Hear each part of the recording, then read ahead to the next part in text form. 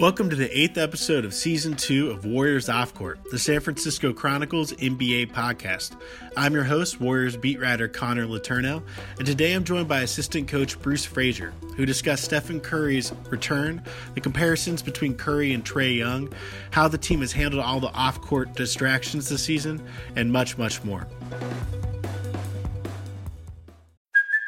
Hey, it's Kaylee Cuoco for Priceline. Ready to go to your happy place for a happy price? Well, why didn't you say so? Just download the Priceline app right now and save up to 60% on hotels. So whether it's Cousin Kevin's Kazoo Concert in Kansas City, go Kevin, or Becky's Bachelorette Bash in Bermuda, you never have to miss a trip ever again. So download the Priceline app today. Your savings are waiting. Go to your happy place for a happy price. Go to your happy price, Priceline. Bruce Frazier, known simply to the team as Q because of his penchant for asking questions, is the Warriors' assistant best known for working closely with Curry. I started off by asking him what he thinks about young players coming up in the NBA emulating Curry. Actually, there's probably two different parts in that, but I think anytime someone's compared to Steph, it's probably a good thing for the guy that's being compared to him, but a little unfair, because Steph is so... There's so much to him that people don't even see. So Trae Young, I think one of the reasons is he's a smaller guard and he shoots it well and he shoots from range. His range can be really good. So I think that's probably where the comparison really lies. But I was going to start talking about all the stuff Steph does, but that's a long conversation. But Steph's so good off the dribble, and he does so many things that it's probably an unfair comparison, but Trae Young has a chance to be really good. And I think not only has Steph changed, the game with some of the younger kids and the way they want to play like him, and he's changed the NBA game. We've seen a lot more threes, but maybe the Warriors have in general. Maybe it's not just Steph. It may sound arrogant to say the Warriors have, but just the three-point shooting and the spacing and even the range with guys in the NBA now shooting it, different positions, big shooting it. So I think it's actually pretty cool, because there was a time when they said the lost art of the game was the shooting, and it was all in Europe. Yeah. And the NBA was losing that, and you can see now that they're not losing it. It's actually coming back and more prevalent than ever. So it's fun to see a guy like Trae Young, have that kind of success, and he's still got a ways to go, but he's young. So I'm hoping he turns out to be really good. Mm-hmm. So we'll see how he goes, but it's his first year, and that's always tough. I thought Steve made a good point. We were talking about this earlier, and Steve said, with every major guy in the league, the comparison is always drawn. When MJ was in his prime, everyone was like, who's going to be the next MJ? And then when now LeBron, who's going to be the next LeBron? And the point Steve made was there's never really going to be another MJ, and there's never really going to be another LeBron, and there's never really going to be another Steph Curry, because what they do is so transcendent and so unique. Mm-hmm. Do you agree with that? Yeah, and that's why Steve's a much better interview than I am, because he's articulate and can come up with those things pretty quickly. But in my roundabout way, it's dead on. Those kind of guys, there's only one of them. Yeah, and is it just because, like you kind of touched upon, Steph's such a crazy package? Because a lot of people look at Steph and they just talk about the range, the fact that he hits the 30-foot jumpers and the tunnel shot and all that. But he's also one of the best ball handlers in the league. He's one of the best passers in the league. He's got some of the best court vision in the league. He plays with the most joy of anyone in the league. The list kind of goes on. Yeah, that's what I was going to say. His spirit, the way his leadership, team embodies. Honestly, his hand-eye coordination, he may have the best hand-eye coordination of anyone in the world. And I'm not in any sport. Yeah. He's gifted, genetically with that, and then he's put the time into his craft. And then the spirit he has as a human being and what he does, the ability to to put the ball on the floor, and then he can move you all over the place as a defender. Like, he's real shifty, torquey, and then if he gets any space, he's a sniper. So, you know, guys that come along with those kind of gifts and that kind of talent, and the time they spend putting the, you know, working on it, it's hard. It's really hard to say, oh, there's going to be another one. But I think what it does is it inspires others, and especially the youth, to be like that. And so at some point, someone else turns out to be amazing in their own way. Right. And there's probably some inspiration that lies within some of the names you mentioned. Right. I think that's the most important, or the coolest part about it. Like for Steph, it was probably Steve Nash, right, in a lot of ways. Nash was in there, and I think Jason Kidd, and he grew up around a lot of. Be a better question for him, because I'm sort of speaking for him, and I haven't had that discussion with him. I think he's talked about it before, but I can't remember some of the people. But he's had inspirations, so, and they helped evolve his game. So, and his dad would probably be at the top of that list too, because he's an unbelievable shooter. So. Right. Yeah, you know, anytime guys can inspire others, games evolve. It's similar with what I do with coaching. Like the coaches I work under, the coaches I've been around, and what I see, that they help you form your beliefs and things that you would like to do. Same thing. It's true in any players. field. Like I read other writers all the time and get inspiration from them. Has it felt like you guys have packed a lot into what's a little over a quarter of the way through the season? I would say that there a lot more has happened than you'd expect at this point. But the biggest thing of all has been the injuries to me, and that's fairly common in our league, that guys get hurt but lose two of our all-stars at the same time. It's been challenging, knowing that we had our young guys that we were hoping to develop over time. I think they had to jump into the fire, even more, and that was challenging just from a playing standpoint. But we're back to business as usual.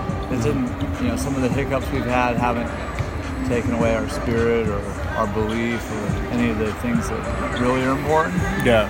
And so this is still super early in the season. Yeah. It's not typical Warrior, stuff, like as far as how we are in some of the losses, but no one's worried, and we'll get back up to speed pretty quickly and start playing well again. And so it's, there's some frustration that comes with losses just because we're not used to it. Yeah.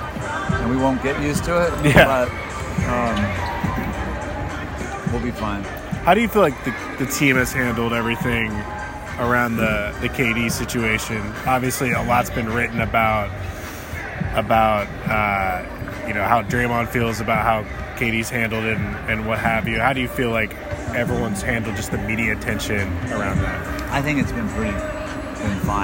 I personally, not to take the out, haven't read too much. Yeah. And as far as how I feel with the guys internally, everyone's fine. So it was a bit of a hiccup. It's been documented what happened, and so it's not stuff that you want, but KD's in a great place. The team's in a great place. You've seen how Kevin's been playing.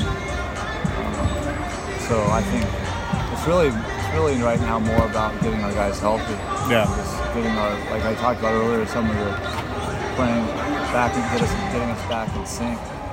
The interesting thing about that time off, that the time that Steph took off, for me was it just underscored how important Steph is to this team. Because even though KD played really well and you guys won a few games toward the end of that time that Steph was out, you look at the advanced analytics and that sort of thing, and you guys just weren't the same team. I mean, your offense completely changes when Steph's not out there. A lot more ISO situations, not as much movement. That's just what you have to do.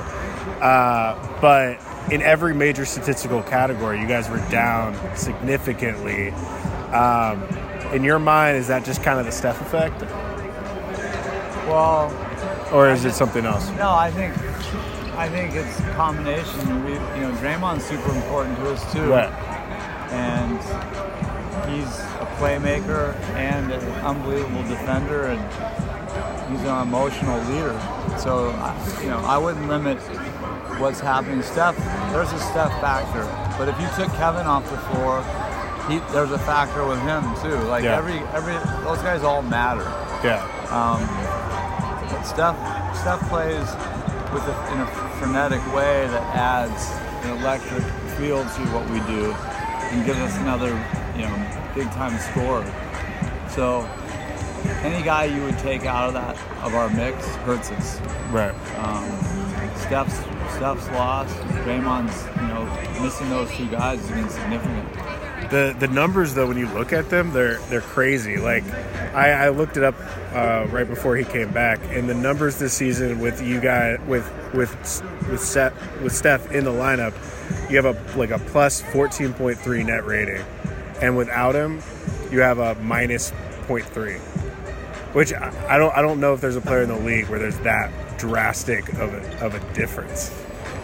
He's really good. I think sometimes too much can be made of that analytics stuff, but it's just when I saw it, it was just kind of like a sobering number. I try not to. I don't look at those numbers, not because I don't believe in them, but I know that when Steph's on the floor, we're better, and when he's not, we're not as good. And I would say the same thing about some of the others.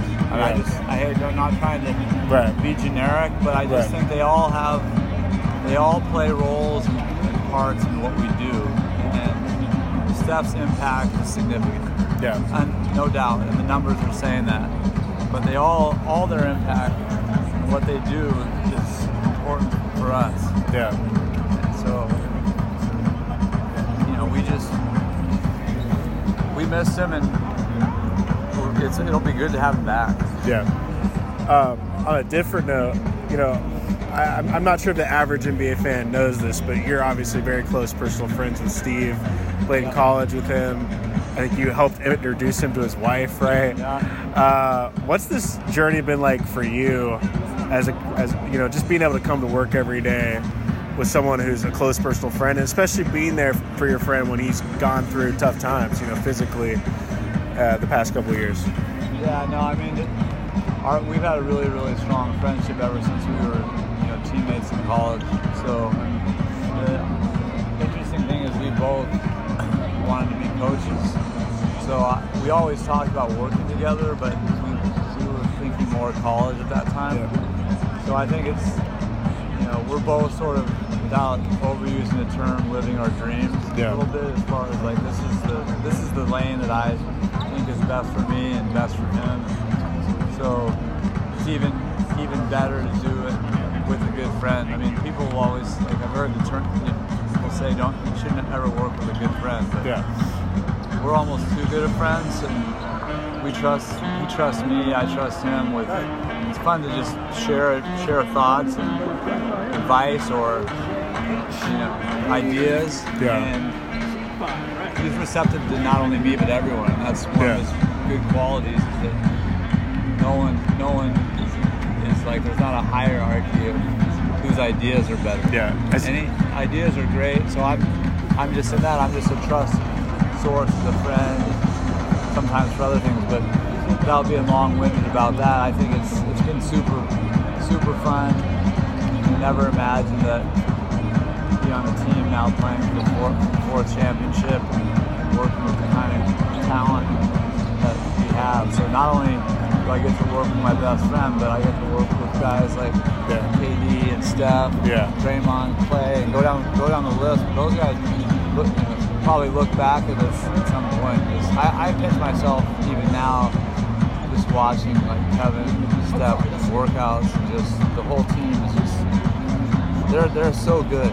Even just in workouts, like just to see what they can do, and Steph's range, and ability to shoot off the dribble, and Kevin's versatility, and just they don't miss. I mean, they don't miss shots in workouts. It's crazy. So really, I may have one of the best jobs in the NBA. Yeah. Because I don't have as much pressure on me. No, you have an awesome. And you get to go out to London sometimes with stuff, and go to China with stuff, and We get sounds some like of a pretty the good gig side to me. benefits. It's pretty fun job. Cool. Well, Bruce, I appreciate you joining the pod, and I hope to catch up with you soon. Sounds good. Thanks. I want to thank Bruce for joining us on the podcast this week. Thanks also to King Kaufman for editing this episode, and thank you for listening. Warriors Off Court is part of the San Francisco Chronicle podcast network. Audrey Cooper is the editor-in-chief. If you like this show, we'd love it if you'd subscribe to it wherever you get your podcast. And if you've got a minute to give us a quick review, that helps us build our audience so we can keep growing. Follow me on Twitter at @con_cron and email me at cletourneau@sfchronicle.com. Support Warriors Off Court and a lot of great journalism with a subscription to the San Francisco Chronicle. There are print and digital editions. Find out more at sfchronicle.com/subscribe.